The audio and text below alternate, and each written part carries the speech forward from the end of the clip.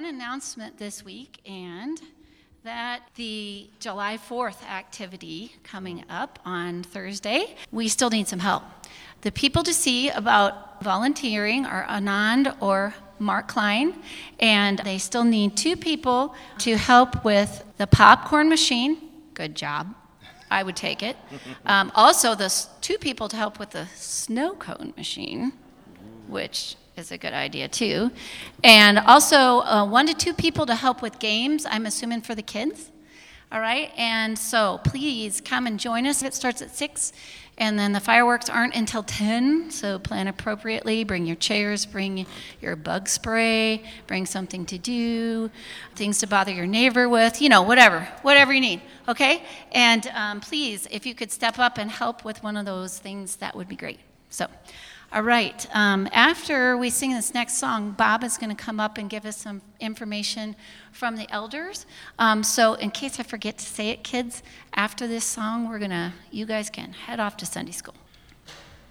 There's some great verses to deal with heaven, and I'd like to read a couple from Isaiah 6, verses 1 through 7. I saw the Lord seated on a throne, high and exalted, and the train of his robe filled the temple. Above him were seraphim, each with 6 wings. With 2 wings they covered their faces, with 2 their feet, and with 2 they were flying. And they were calling to one another, Holy, holy, holy is the Lord Almighty. The whole earth is full of his glory. At the sound of their voices, the doorposts and threshold shook, and the temple was filled with smoke. Woe to me, I cried, I am ruined, for I am a man of unclean lips, and I live among a people of unclean lips, and my eyes have seen the King, the Lord Almighty. Then one of the seraphim flew to me with a live coal in his hand, which he had taken with tongs from the altar, and with it he touched my mouth, and he said, See, this has touched your lips. Your guilt is taken away, and your sin is atoned for. And then over in Revelation chapter 1, verses 12 through 18, I turned around to see the voice that was speaking to me, and when I turned, I saw 7 golden lampstands, and among the lampstands was someone like a son of man, dressed in a robe reaching down to his feet, and with a golden sash around his chest. His head and his hair were white like wool, as white as snow, and his eyes were blazing fire. His feet were like bronze glowing in a furnace, and his voice was like the sound of rushing water. In his right hand he held 7 stars, and out of his mouth came a sharp, double-edged sword. His face was like the sun shining in all its brilliance. And when I saw him, I fell at his feet as though dead.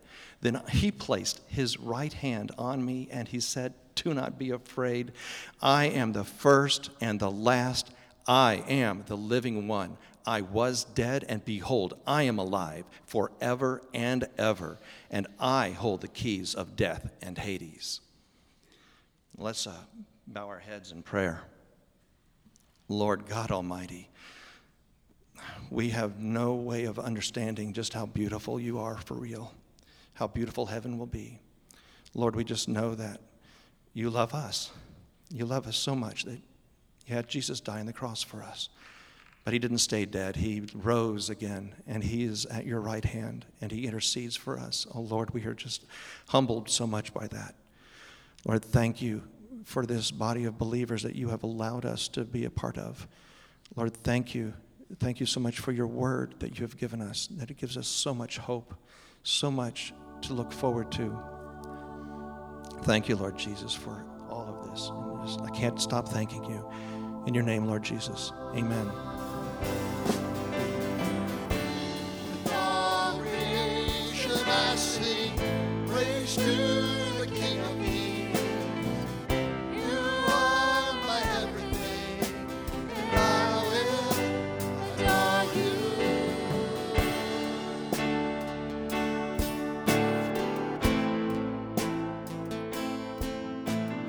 Waving at me frantically because I forgot to turn on my power switch that he told me I should turn on before we started. And I told him, if I'm going to be nervous, you should be nervous. So, glad to make you nervous, Colin. Anyway, from time to time, we have developments at Creekside that we want to make you guys aware of. As most of you have probably heard or been involved in and had some level of detail, we've been looking at the way ministries work at Creekside. So when Pastor Steve got here a couple of years ago, he set about to talk to different people leading and involved in different ministries to find out what's going on here. And we didn't have like a list that we could give him of ministries and people. He kind of had to do a lot of detective work. That might be a sign that there's an issue, that the elders don't know what's going on at this church.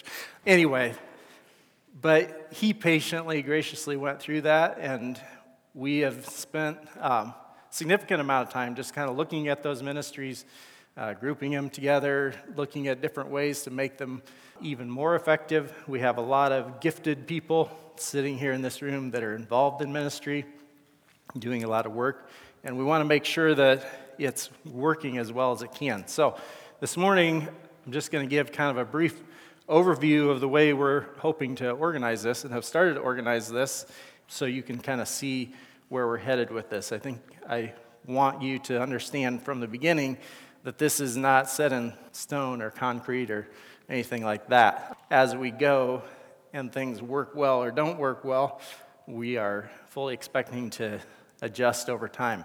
So, having said that, I want to remind us that our mission at Creekside is leading people everywhere to a devoted relationship with Jesus Christ. And I'm sure you've heard that before. If you haven't heard it here, it sounds a little bit like what Jesus told his disciples to do before he went to heaven. So I think that's a good thing, that is our mission as well. You can have a mission, but you also need a way to carry that mission out, right? So this is something that we've worked on as well. And it's been around for quite a while at Creekside and Cornerstone. And basically, this looks a little busy, but on the top, you see our mission restated again. And then you see what we value at Creekside. And so on the right-hand side, those things in red, this isn't everything that we do, but we want it to be part of what we do in ministry. We want every member to be involved in ministry. God has gifted each of you and me with a gift for the good of the church. And so we're going through this summer, Wednesday nights, to discover that and talk about ways that we can use our gifts at Creekside. We want to be word-driven. It's not our own idea. The church is not our idea. The way we do church is not our idea. There's things, very clear directives in the scriptures. And so we want to be driven from that. We want to be Spirit-empowered. If the Spirit's not working through what we're doing, then it's not going to be effective. We want to be focused on the world around us and the community around us, and we want to be reliant on prayer in everything that we do. So, having said that's what we value, this is what we want to do. At the bottom it says the way we're going to do this is to invite the congregation we serve to consistently and continuously worship, learn, connect, and contribute. So that's how we think it gets done. So it's not just a group of people or a person making all these things happen. It's all of us as a body needing each other and helping each other along to accomplish our mission. And then the left-hand side, there's a number of measures there. And when you talk about measures, usually you think you could take like a measuring stick and say, hey, we're 3 feet tall today, and we were 2.5 feet tall last year. But anyway, we don't have measures like that. We can't stand at the door as you come in and go out and say, oh, yep, you're a worshiper, you're a missionary, you're loving, you're obedient, you're generous, and you get a straight 4.0. It doesn't work that way, but this is what we're aiming for, is for all of us to be worshipers, missionaries, to be loving, to be obedient and generous. So that's kind of an overview of how we want Creekside to work in ministry. This concept and this organization that I'll show you in a minute here is designed to affirm the ministries that have already gone on, both at Olivet and at Cornerstone and now at Creekside. A lot of people using their gifts for the good of the body and for outreach to the world around us. And we just want to affirm that that's going on and build on that foundation. We also affirm the heart of love and desire for making disciples that existed at both churches and now exists at Creekside. So what are we trying to achieve with this? Not an overhaul, but we hope to be a little more organized in what we do. So if somebody comes in, like Pastor Steve, and says, I want to talk to the people in charge of ministries, we know what those ministries are, we know who to direct them to, and just be more organized in that way. We also hope to improve communication and coordination between ministry teams, individuals, and the elders. As we carry out these ministries, we also hope to have clear lines of authority and communication where everybody kind of knows who's in charge for what to some degree, and that we're communicating across ministries so we're not overlapping, we're not stepping on toes, we're not leaving out people that need to be involved in something that we're planning. We also want discipleship to be part of this. So as there's team leaders, as there's elders, as we're working on ministry, we want new people to be coming into the ministry, learning new roles, using their gifts in either for the first time or in new ways. And then overall, we want greater effectiveness in our mission of leading people everywhere to a devoted relationship with Jesus Christ.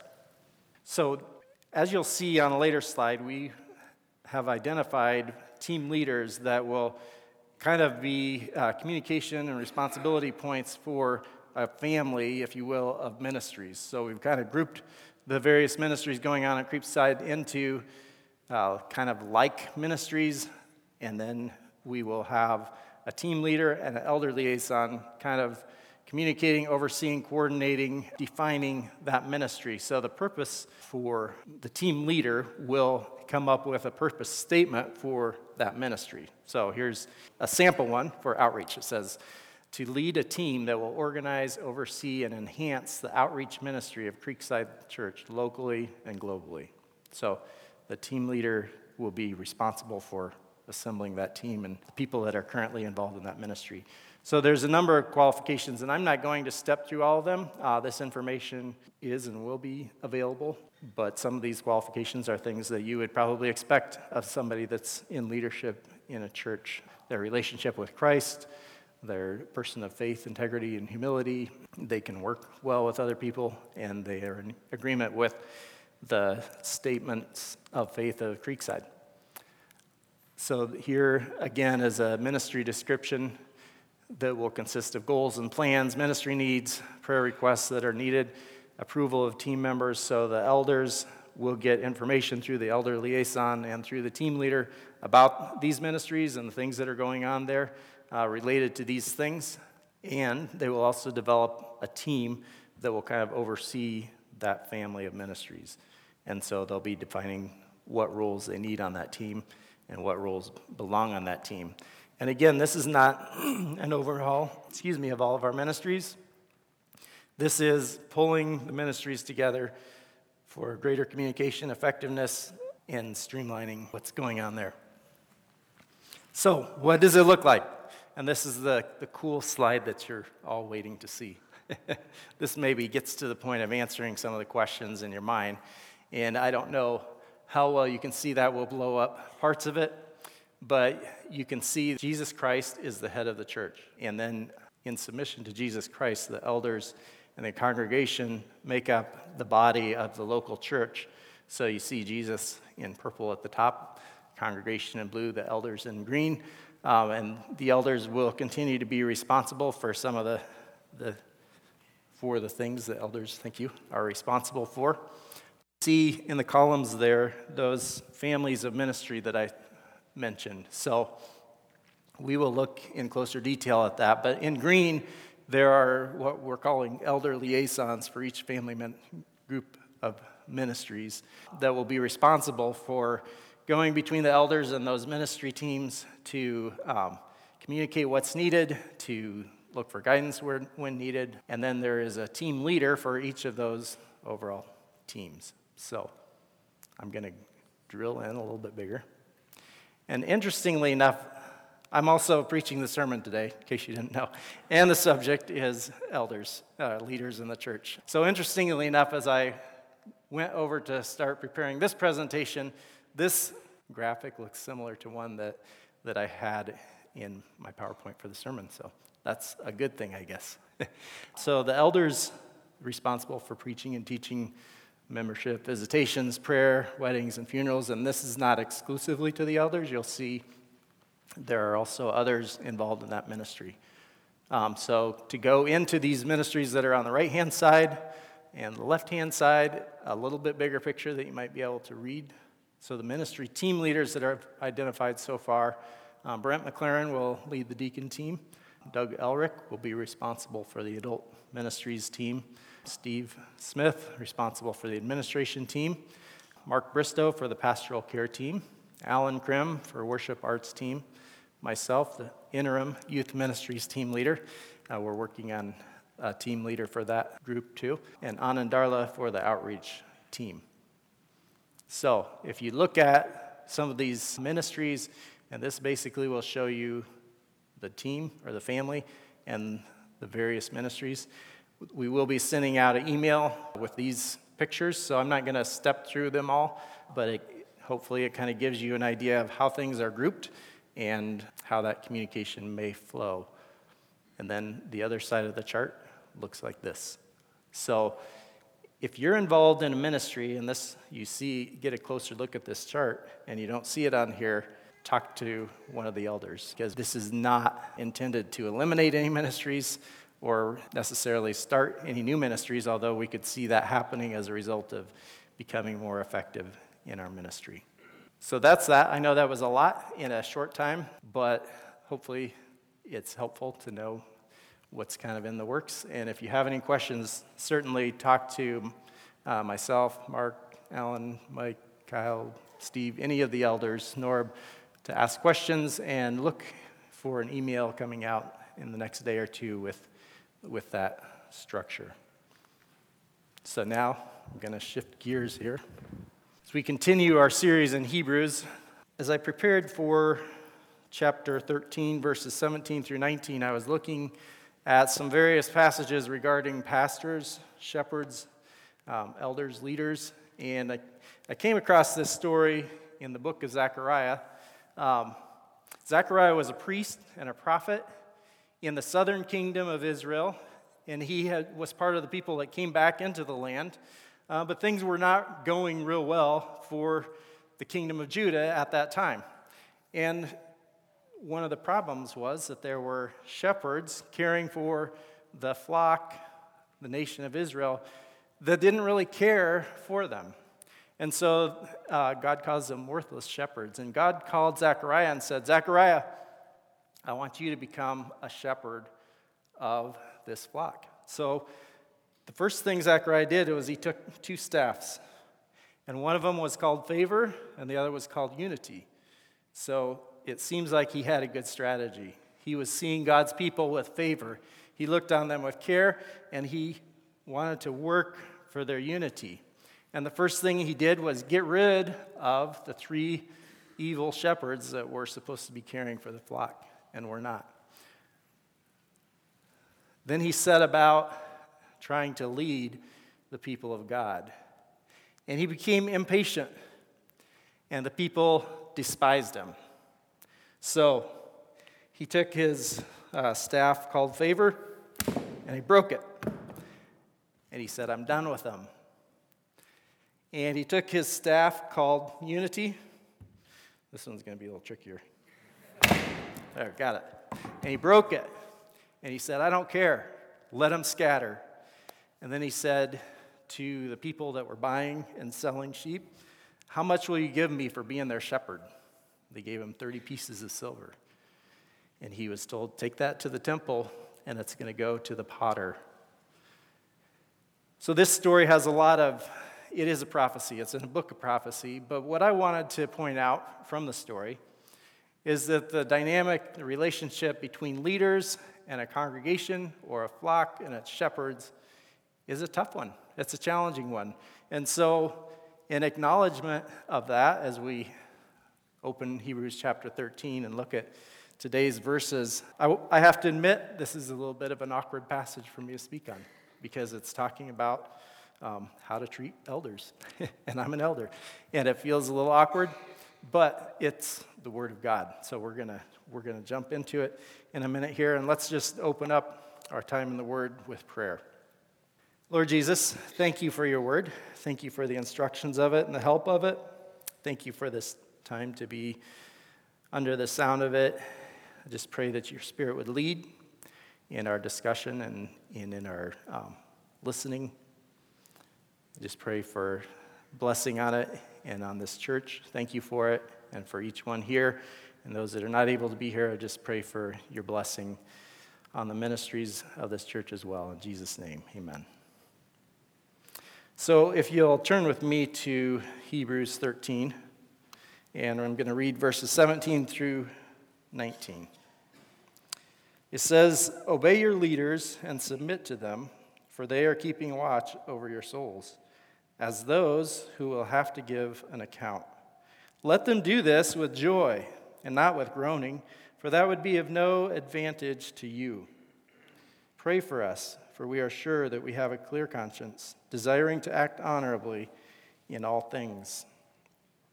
I urge you the more earnestly to do this in order that I may be restored to you the sooner." One of the reasons this is challenging is because we live in a society where authority is abused, where independence is encouraged, where rugged individualism is kind of the foundation of the country we live in. We're getting ready to celebrate Independence Day. You know, what's greater than being independent? Well, this doesn't talk about independence. It talks about obedience and submission, and that has become almost some dirty words in our culture, I would say. And so before we jump into talking about what this does say, I do want to speak briefly about some objections that might come to your mind, you know, and some reasons that you might shrink back from hearing submit and obey. And I might shrink back from saying submit and obey. One is our culture. Like I said, we live in a country where individualism, self-reliance is celebrated. Doing our own thing. I did it my way. It's considered greatness. But that's not what we're seeing in this verse. You might say, well, I don't have a personality to follow. I'm just a type A. I'm out there in front of everybody leading. So I don't think this applies to me. You might also say, look, there's been a lot of false teachers. There's been a lot of cults where people mindlessly followed somebody, and they could have said maybe that they're obeying this verse. And look how it ended up. It was terrible. Or you might say, look, I know of all kinds of people who have abused their authority and abused the people that were supposed to be submitting to them and obeying them. And it's true. It's prevalent in all circles, whether not just the church, but in families, in workplaces, in governments. People in authority often abuse that authority. So what do we say about that? So speaking to the culture, we are not called to be conformed to our culture. We work within our culture. We understand our culture so that we can communicate to people in that culture and bring the truth to them. But we're not to be conformed to this world, but transformed by the renewing of our minds. We get that in Romans chapter 12. On to what your personality is. Maybe it doesn't come natural to you to follow or obey. Well, this is what submission means. We have a will. We have an idea, and we subject that to another. And Jesus is the prime example of that. We had in Hebrews chapter 5 that he learned obedience. Even though he was God, the Son, it says, he learned obedience through the things that he suffered. Jesus pulled back in his authority as God to submit to his Father so that he could accomplish our redemption. And Jesus is held up as the role model for both leaders and for those in subjection. So if anybody had a place to be a leader, it was God the Son. And he stepped back from that to be led by his Father. And when Satan tried to tempt him to do his own thing, he wouldn't do it.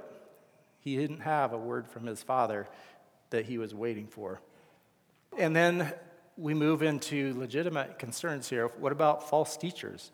Well, the Word of God instructs us to have nothing to do with false teachers. So that is a very valid objection that could be raised. And if you see a false teacher, if you're around a false teacher is trying to lead you, you are not to submit to that. Okay? And then finally, abuse. And here again, I would say, God has not called us to an abusive relationship. 1 Peter 5, when Peter talks about how elders are to behave, they're not to be domineering. They're not to be forcing their will. They're supposed to be leading gently, and we'll look at that in a few moments here. And even in other realms, in our place of employment, if we are responsible for leading other people, God says, do that knowing that you have a Father in heaven that you're going to answer to. And in our families, wives are to be subject to their husbands in the Lord. God is the ultimate authority. Authority, yes, it flows from him, but when people step outside of that and they use it for abuse, it's not an authority to be submitted to. And we could probably spend a whole sermon on that. But I'm going to go look at a couple examples of that in the New Testament of leadership where this was the case. And the first one is the story of the third letter by John the Apostle. So John wrote this letter to a man named Gaius who lived and went to church in a church where there was a leader called Diotrephes. And Diotrephes wanted to be the preeminent one. And people would come and visit to bring the gospel, to bring God's truth. And Diotrephes would say, no, you're not coming in here. I'm in charge here. And if he heard that somebody else let them come to their house, he would kick them out of the church. Well, Gaius was bringing these people in because they were servants of God. He was disobeying Diotrephes. And John actually commends him for that. So this is not the entire passage, but this is what John writes to Gaius. He says, you will do well to send them, and this is the people that were coming to bring God's word and God's prophecy. You'll do well to send them on their journey in a manner worthy of God, for they have gone out for the sake of the name, Jesus, accepting nothing from the Gentiles. Therefore, we ought to support people like these, that we may be fellow workers for the truth. And then he talks about Diotrephes. He says, Diotrephes, who likes to put himself first, does not acknowledge our authority, and he refuses to welcome the brothers, and also stops those who wants to and puts them out of the church. So there's an example where John gives a clear instruction to somebody in church where there's an abusive, power-hungry leader to obey the Lord and serve God's servants. Now, another exception to address, and this would be a case of sin and or probably false teaching on the part of an elder. In 1 Timothy 5, Paul writes to Timothy and says, do not admit a charge or don't accept a charge against an elder unless it's on the evidence of 2 or 3 witnesses. As for those who persist in sin, rebuke them in the presence of all, so that the rest may stand in fear. So I just take a little detour on that to point out that God does recognize that we as human beings are flawed. And some people that would take a position of leadership in the church may not even be Christians. And so those are not the kinds of leadership that we are to follow in the church. It's not step inside of a church building and check your brain at the door, if you will, or check the Spirit at the door. We need to be led by the Spirit ourselves. So it may be a little backwards, but I thought I would address the exceptions first. And then I also want to talk about the fact that God has designed leadership in the church and qualifications of elders to avoid those situations. So 1 Peter in chapter 5, Peter talks to the elders in the church and he says, I exhort you, shepherd the flock of God that's among you, exercising oversight, not under compulsion, but willingly. In other words, not because you're forced to do it, but because you want to do it. As God would have you, not for shameful gain, not for things that you want for yourself, not to abuse people or make them serve you or make them line your pockets, but eagerly, not domineering over those in your charge, but being examples to the flock. And when the chief shepherd appears, and that's Jesus, you will receive the unfading crown of glory. So the characteristics and the job of an elder is care, just like a shepherd for the sheep. He's looking out for their safety. He's looking out for their feeding. He's looking out for their rest. And that's the job of an elder. An elder is to do it willingly, not being forced into it. He's to be seeking gain, but holy gain for the flock, as we saw in these verses. And he's to be humble, not lording it over people. And then finally, as an example to the flock. So what an elder teaches, that should he also preach. No.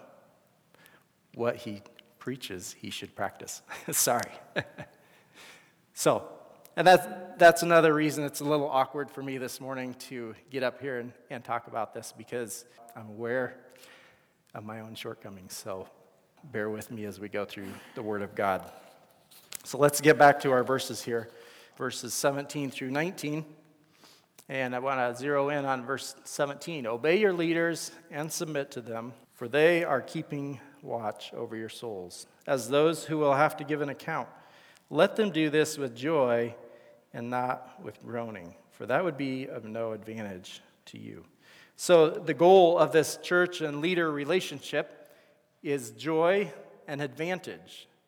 And, you know, when you see the promises of God, you'd have to say, what's not to like about that? What's not to strive for about that? And there is plenty that comes against it, because there's groaning and disadvantage available too as an option for this relationship.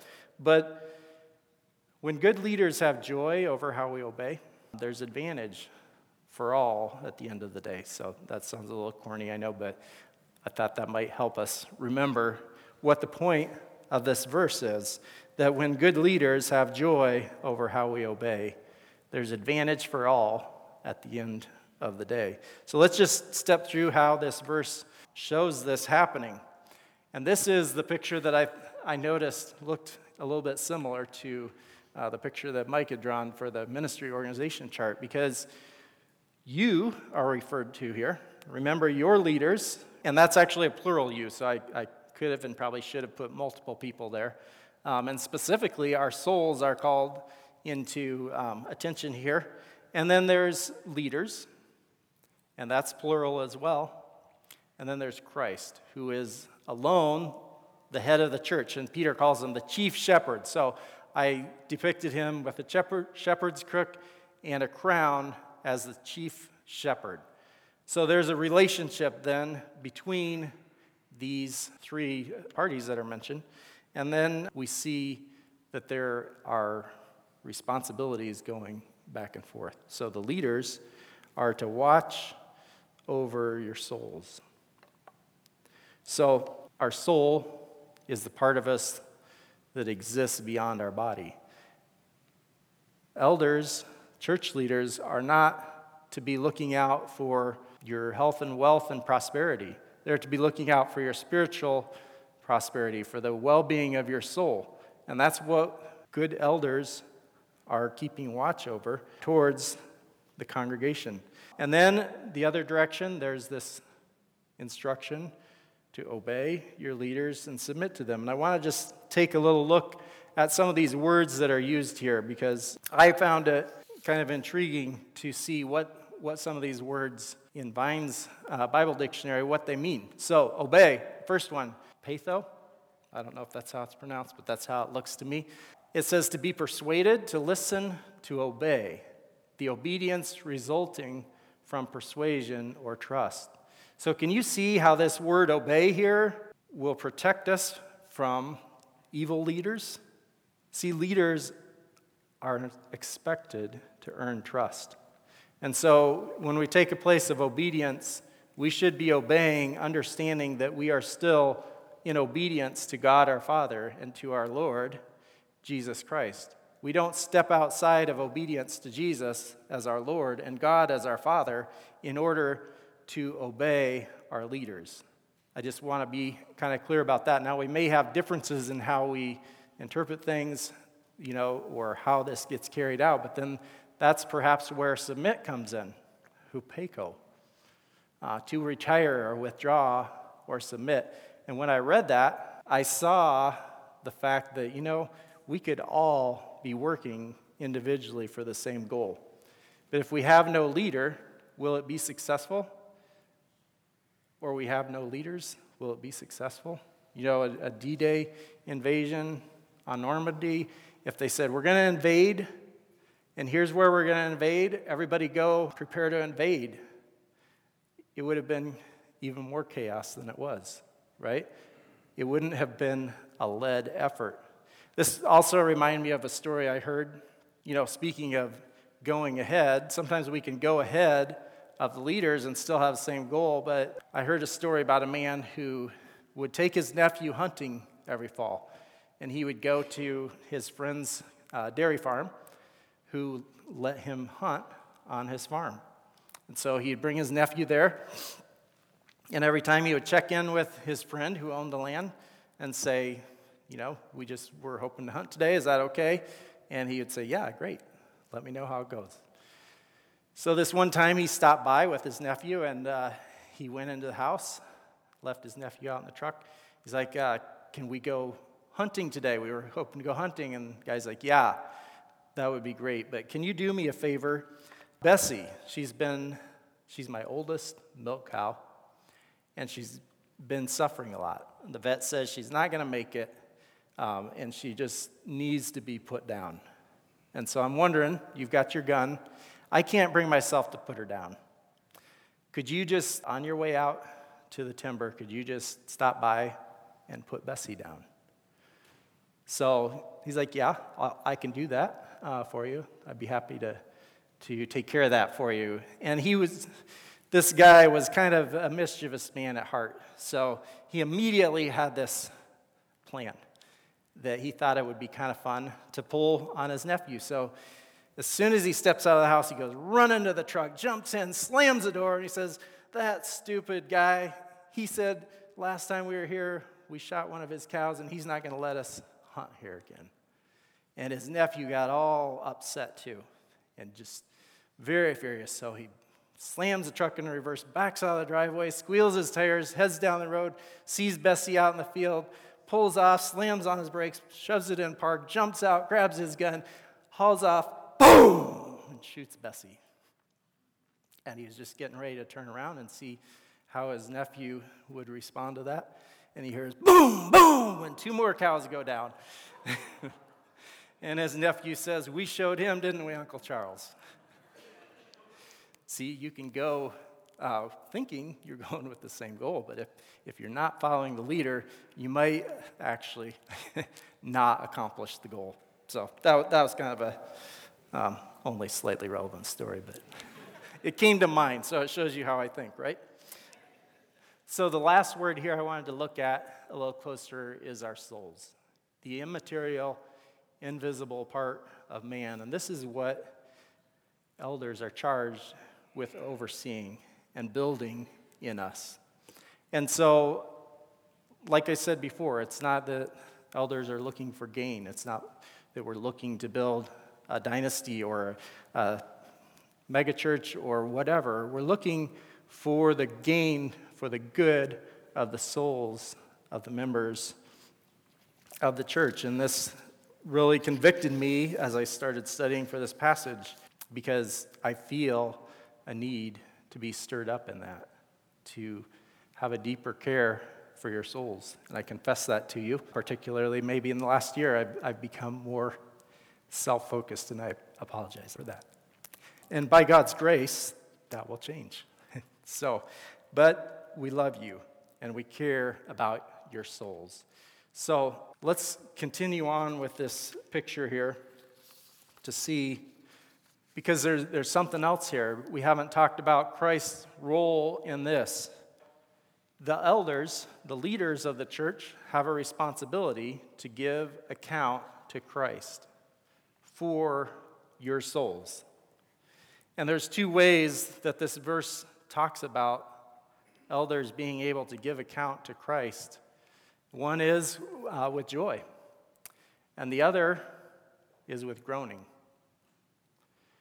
So, you could think, and we'll look briefly at John, but he talks a couple times about the joy of seeing his children and others walking in the truth. And so when the members of the body of Christ are walking in the truth, there's joy for those who lead them.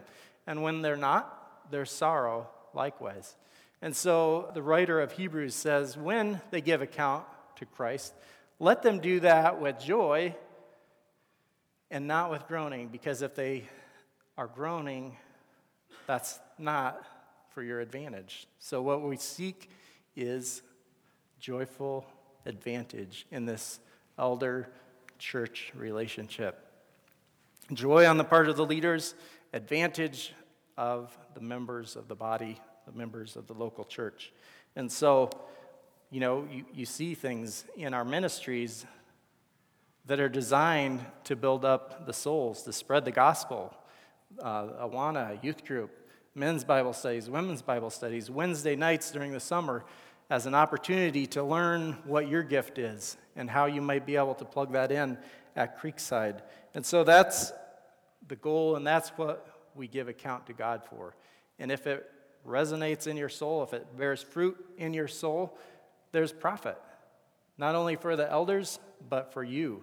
It's to your advantage. And while the Apostle John talks about the joy he had in seeing those that were walking in the truth, I think of Moses and how many times he had to stand before the children of Israel and God and defend them, even though they weren't doing well. And sometimes he would say, Jehovah, Lord, I know that they're doing the wrong thing, but you know what? Everybody's watching them. They saw you bring them out of Egypt. And if you kill them out here in the desert, people are going to say, what kind of God did they have? And Jehovah, you're a greater God than that. So as a leader, Moses had some groanings on behalf of the people, and it did get to him at times. We know that. But that was not an advantage to the children of Israel, because he had to give an account with groaning in spite of the fact that Moses was a good leader. So when good leaders have joy over how we obey, there's advantage for all at the end of the day. So I just want to look at those verses in the epistles of John, the letters that John wrote. 2 John, he says, I rejoiced greatly, so there's the joy, to find some of your children walking in the truth, just as we are commanded by the Father. And then again in 3 John, he says, I have no greater joy than to hear that my children are walking in the truth. So what kind of a report do we want our spiritual leaders to be giving to the chief shepherd of our souls? So there's a couple more verses in our passage, verses 18 and 19, and I want to touch on those briefly as well. It says, pray for us, for we are sure that we have a clear conscience, desiring to act honorably in all things. I urge you the more earnestly to do this, in order that I may be restored to you sooner. So we had the leadership and we had the members of this local church, but now this is somebody else. This is somebody outside the local church, and we don't know exactly who the author of this book, this letter was, but whoever it was no doubt traveling around. Perhaps they were a missionary, a prophet that went around and helped people understand the Word of God.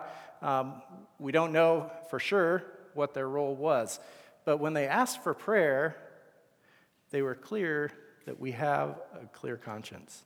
So this made me think that there are ministries outside of a local church.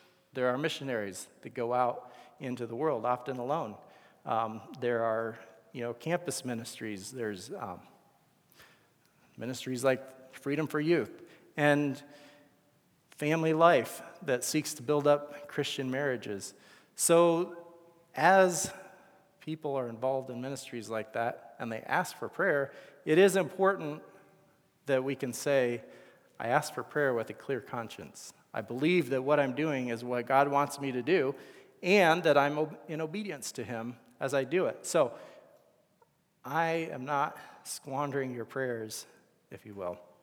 So I think it's important as we consider involvement with other ministries that we look into that a little bit. Is this a ministry that has a clear conscience, if you will? Is this an individual who is using their time diligently and being a good steward of it? for the gospel as they ask for our support in prayers and perhaps financially as well. And then finally he says, I urge you the more earnestly to do this in order that I may be restored to you sooner. And so that requires, I think, a little speculation to know what the author is referencing there when he says that I might be restored to you the sooner.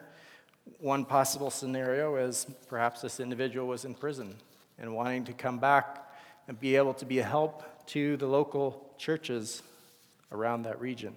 Maybe there was some other thing detaining him, sickness, whatever, but he wanted to be able to come back and see them. So we see this affection that binds God's workers, and we see the care that good leaders have for the membership of the church, and we see the obedience and submission of those who have chosen that place in a local church. And it's for our joyful advantage. It's a blessed thing to seek. We're going to take communion here in a minute. The band will come back up, and I'm going to give thanks for the bread. And if you're a believer in the Lord Jesus, we welcome you to come to one of these two tables or in the back and partake of the bread and the juice in remembrance of Jesus' body and his blood shed for us. And let me just give thanks for those right now. Lord Jesus, thank you for your body given for us. Thank you for your blood shed to atone for our sins. We give thanks for this loaf and for this cup that reminds us of those things. Thank you for your word and the instruction of it. Help us to grow in our obedience to it, in our love and submission to one another as members of this local church. And I just thank you that you care for us. And we would look to you as the head of your church to lead us. And we just give thanks in Jesus' name. Amen.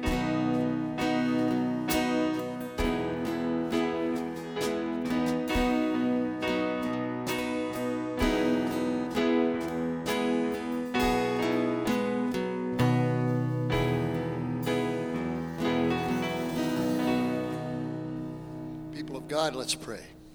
Holy Father, as we bring our offerings before you today, we confess that all that we have, all that we are, all that we hope to be, comes from you.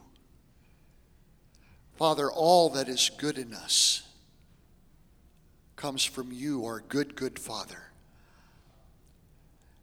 And so, Father, we bring back to you a portion of what you have so liberally and so freely given us for the advancement of your kingdom. Father, we pray that you take this offering and use it for the glory of Jesus, in whose name we pray. Amen.